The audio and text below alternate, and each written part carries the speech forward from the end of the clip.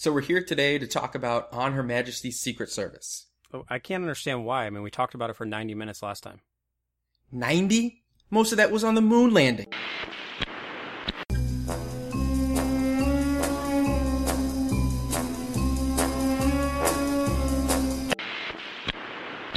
I admire your luck, Mr.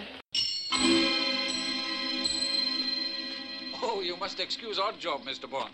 He's an admirable manservant, but mute. He's not a very good caddy.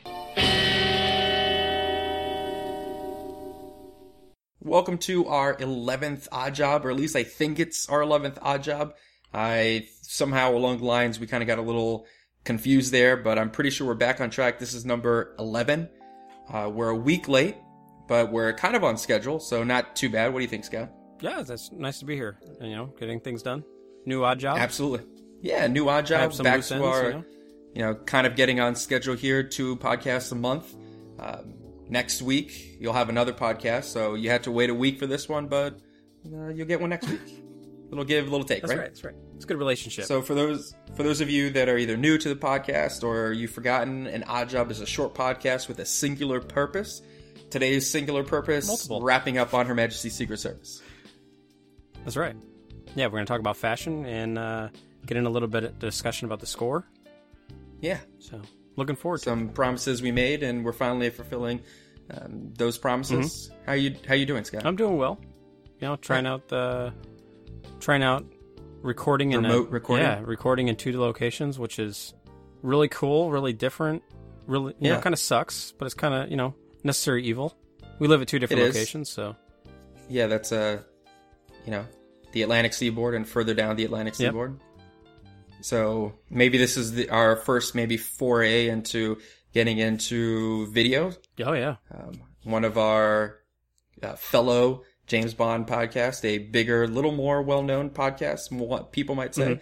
Mm-hmm. They have this kind of format where the 2 of them are side by side on the YouTubes. Mm-hmm. So maybe we get into that. Who knows? Yeah. How's that beard working out? You got the little villainy, little streak there? Yeah, I know. I was a little upset. So we're a podcast, so we can see each other, but no one can see us. You want to explain your own facial hair? Sure. I mean, I have been unable to successfully grow a beard for most of my life, and all of a sudden, it's looking good. Yeah, thanks. I appreciate that. But I started growing it near the beginning of the year, and it finally has started to come in. Unfortunately, I'm already starting to show my age thanks to my kids, I guess. But I've got a nice gray streak right on the side of my chin. So, I don't know. I've been enjoying it, so summertime is not a great time for a beard, but, Yeah. You keep it high and tight, though. Yeah. So. Yeah, I got more facial hair than I have hair on the top of my head. Yep. This is a true fact. Mm-hmm. Absolutely. So, yeah. Any updates? Any big news? Are you liking the new format? Are you liking the bi-monthly? Gives you some personal time, but we get back to do Bond. Yeah, I definitely don't want to stop, being a part of this Bonding Over Bond podcast. I love doing it. So it's nice to be back. Looking forward to watching Never Say Never Again, having not seen that before, and just looking forward to the next step and doing Thunderball here shortly. Not to say that we were waiting to announce that, but we were waiting to announce that. So yeah, sorry about that. Little spoiler alert for those of you that on Twitter we had put out that we had a surprise for you. That's a surprise. Mm-hmm. So next week we'll do our second For Your Eyes Only Thunderball. Looking forward to that. And instead of doing an Oddjob next month, we're going to go back and revive the old review podcast. Mm-hmm. Except this time we're reviewing a little movie called Never Say Never Again. And the reason why is because it's essentially a Thunderball remake. Yeah. Although as I was preparing for that, since it's coming up, I thought maybe we should have saved Never Say Never Again when we did the For Your Eyes Only of Octopussy. Since they literally came out, 4 months from each other? That's a good place for it, too. So that's tough. Having never seen Never Say Never Again, I don't know, but knowing that it is just essentially a remake of Thunderball, I don't know, I kind of like where it's at. I think I kind of like it better than Octopussy, comparing to Octopussy. So, at least for my viewing and preparing for both, it's beneficial, so I can have a back-to-back comparison. Okay. All right. You ready, Bob? Yeah, I think so.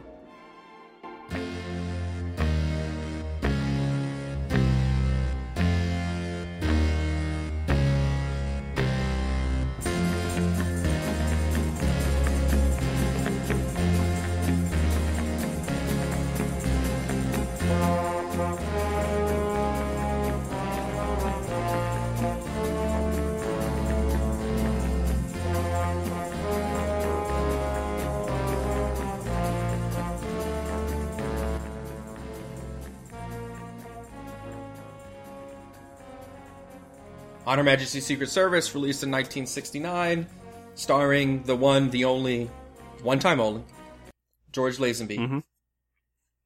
On a scale of 0 to 5 cufflinks, George Lazenby's fashion in this movie. The old grading system. I wonder what I gave it last time. Probably pretty low. I'm gonna go with 3.5 cufflinks.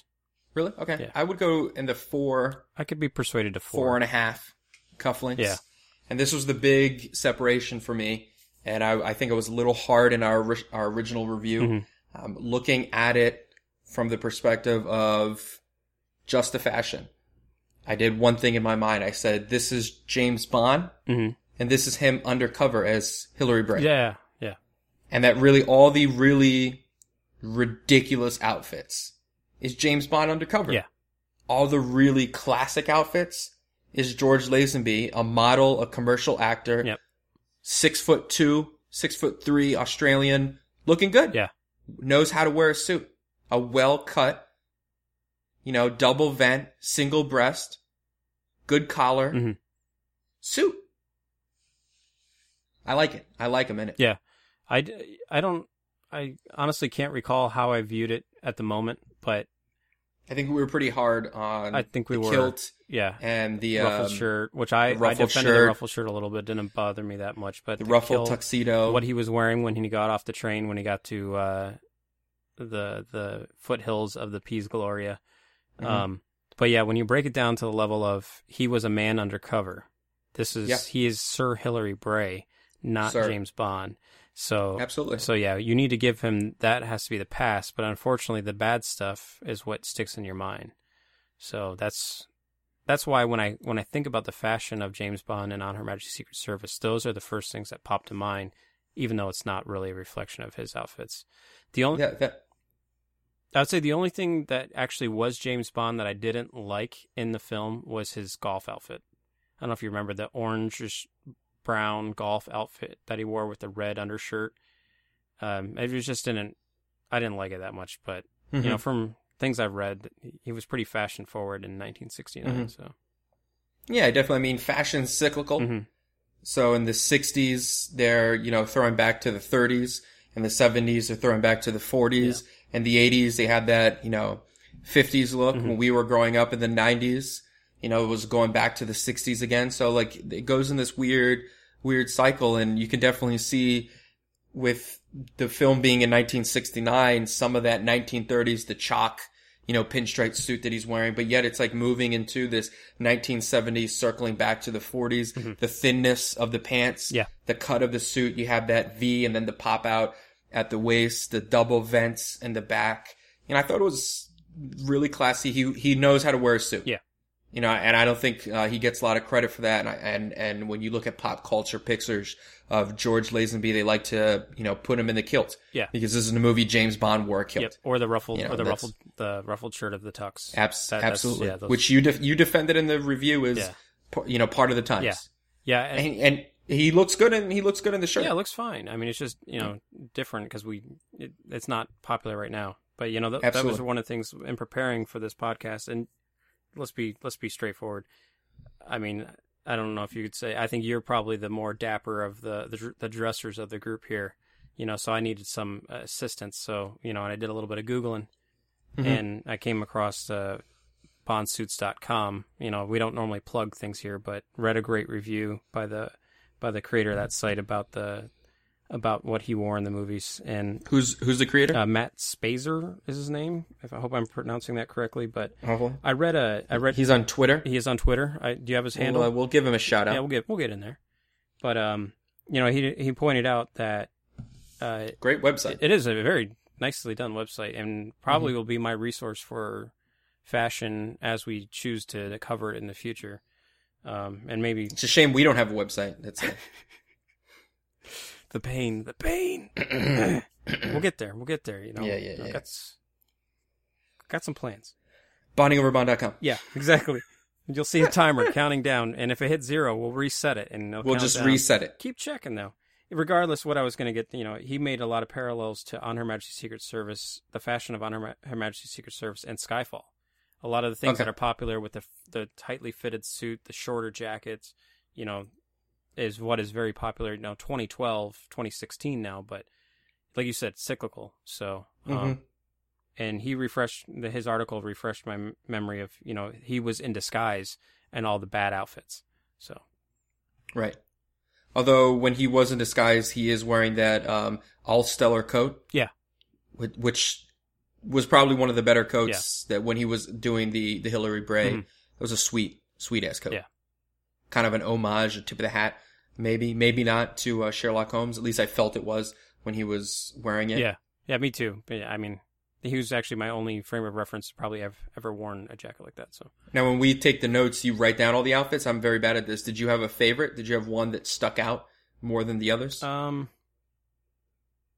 liked when he was dressing down a little more. Like the I don't know how people feel about the cream suit that he wore, but I really did like the cream suit.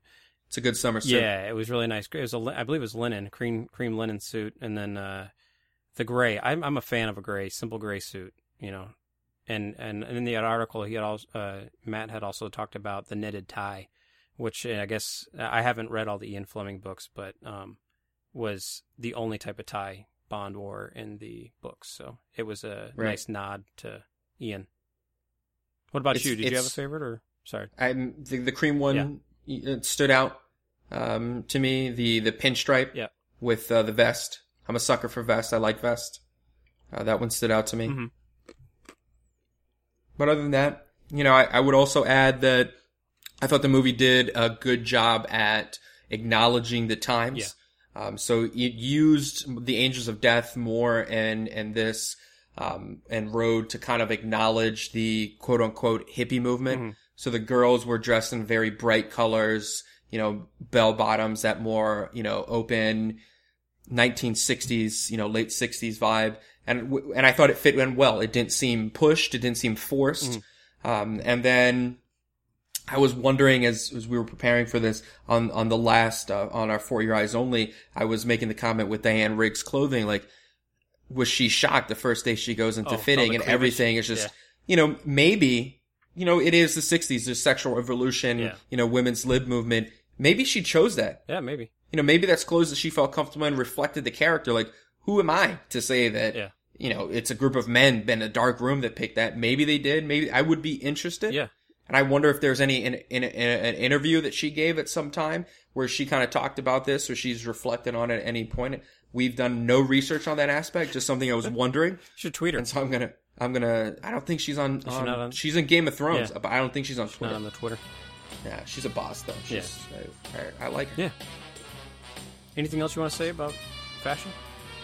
I think I'm done. Yeah, I think I'm pretty done too. Yeah, the last thing I'll say is the blue ski suit cracked me up a little bit, and the glasses, the ski goggles, those were a little funny, but hey, they're out there.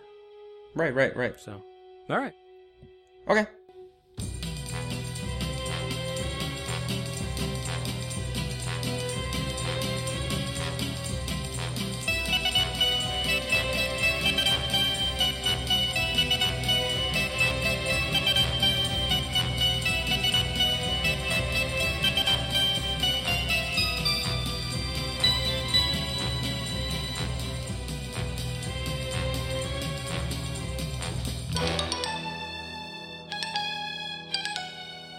And what were your thoughts on the soundtrack? Well, it was, kind of funny.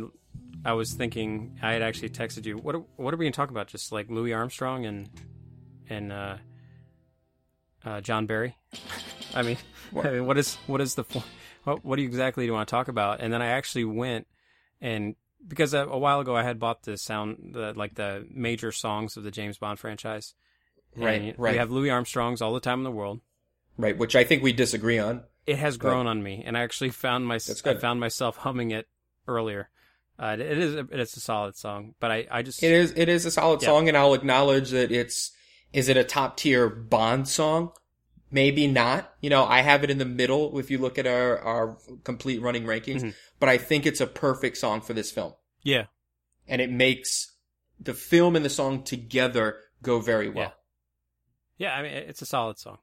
And then, but I'm a sucker for John Barry's orchestra, and I didn't realize, and I really liked his the score is great. The whole my score. gosh, that's rambling on. What I'm getting to is just I didn't realize all the different songs they're mostly done by John Barry, and I just kind of wonder, hey John, go rip us out about 15 songs.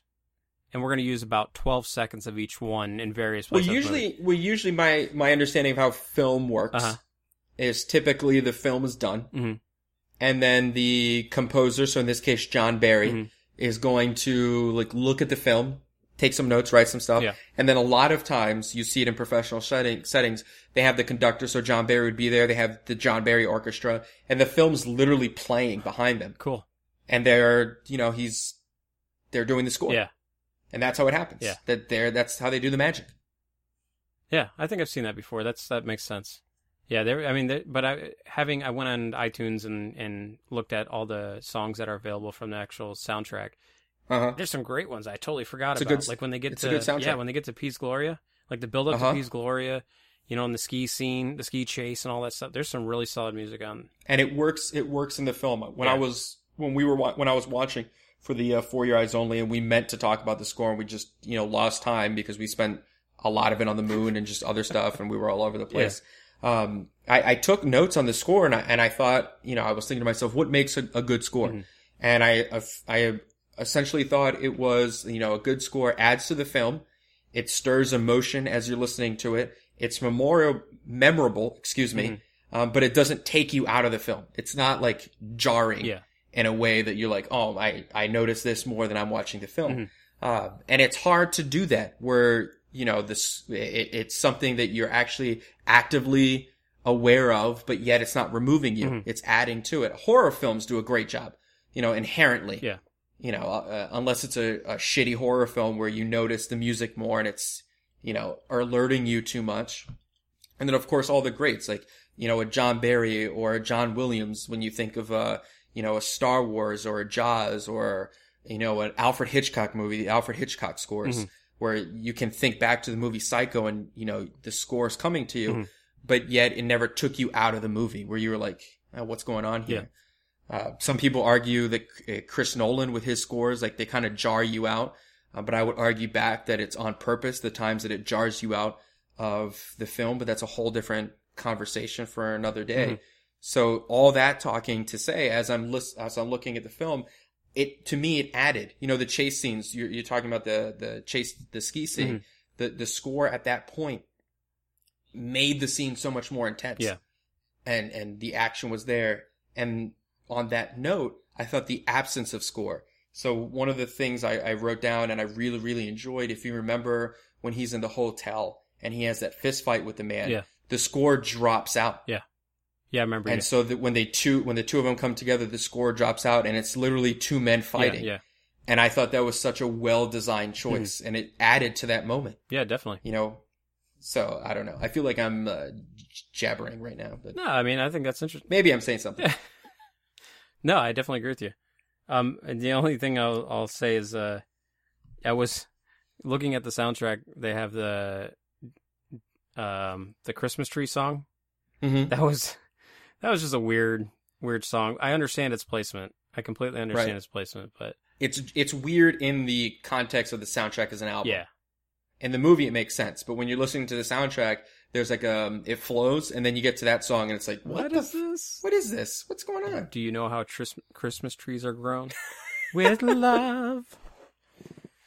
Now, I know you're a really big fan of the song On Her Majesty's Secret Service. Do you enjoy that more than the traditional James Bond theme song?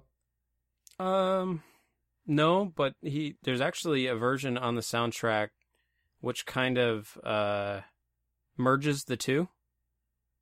So I really like that. This never happened to the other fella? Yes.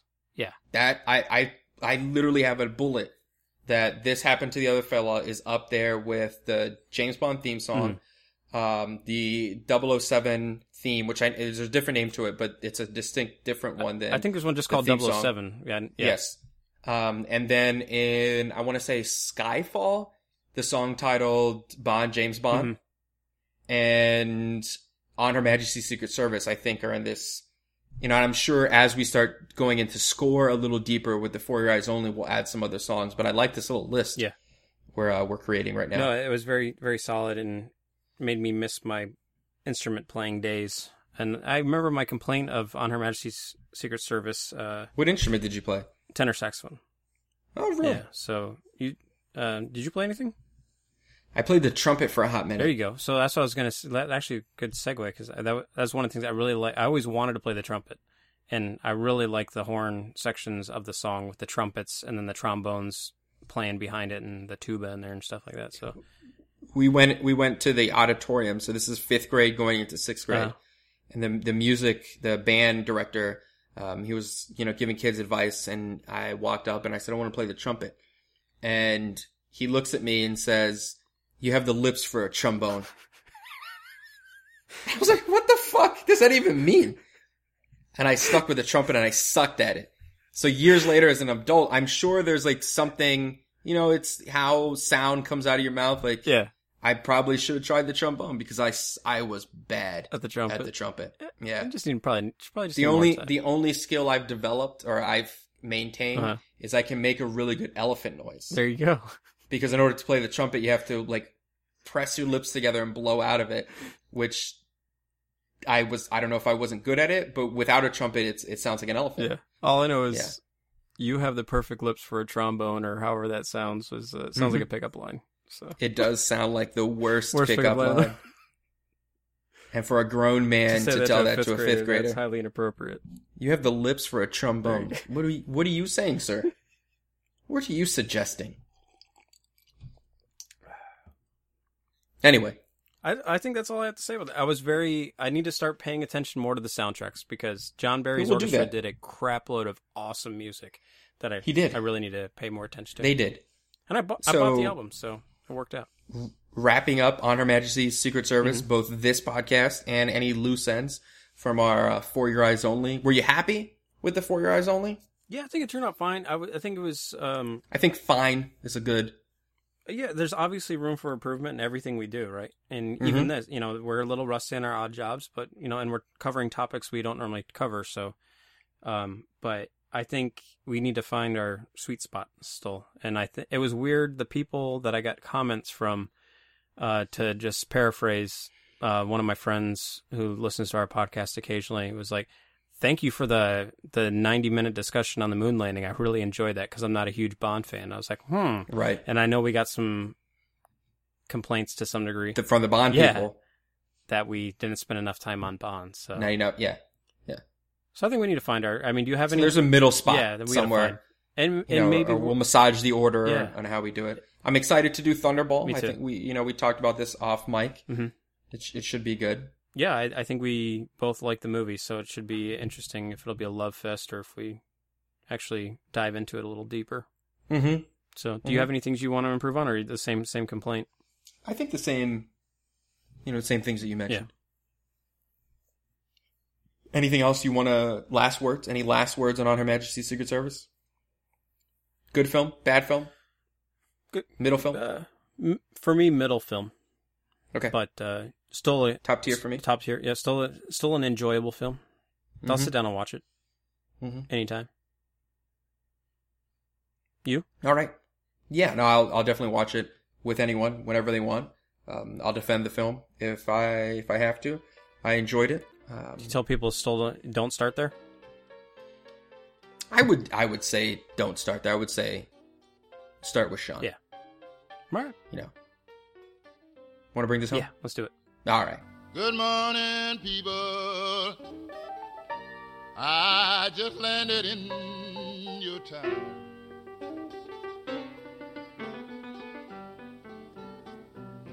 Good morning, people. I just landed in your town. Next week, Thunderball. You're excited, I'm excited, our listeners are excited.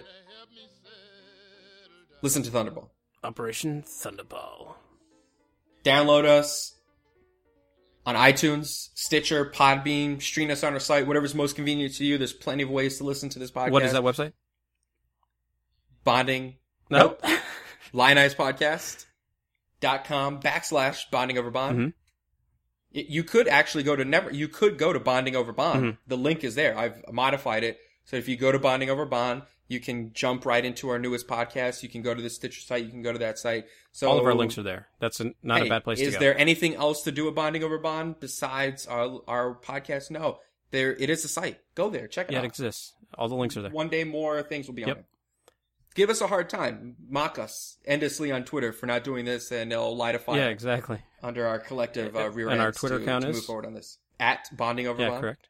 And you can get us on our Facebook page, Bonding Over Bond. You could just search Bonding Over Bond. We're right there. And lastly, you can always hit us with an email, bondingoverbond@gmail.com. There it is.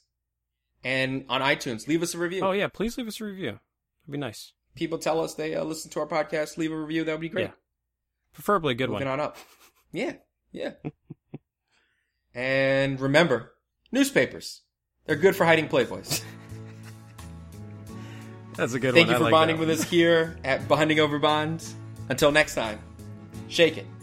Don't stop. We have all the time in the world.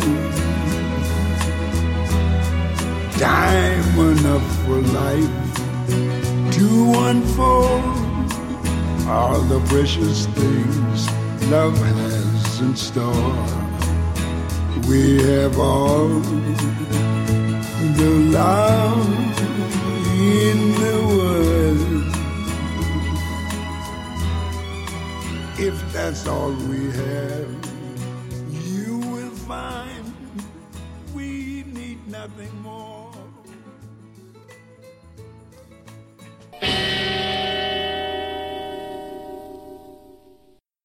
Actually, let's do 3, 2, 1, and then clap. Okay. So I'll have a number of things to align it to. I'm going to say it with you when you say it. So. Ready? Here we go. Ready? Yeah. 3. All right. 3, 3, 2, 2, 1. 1. Oh,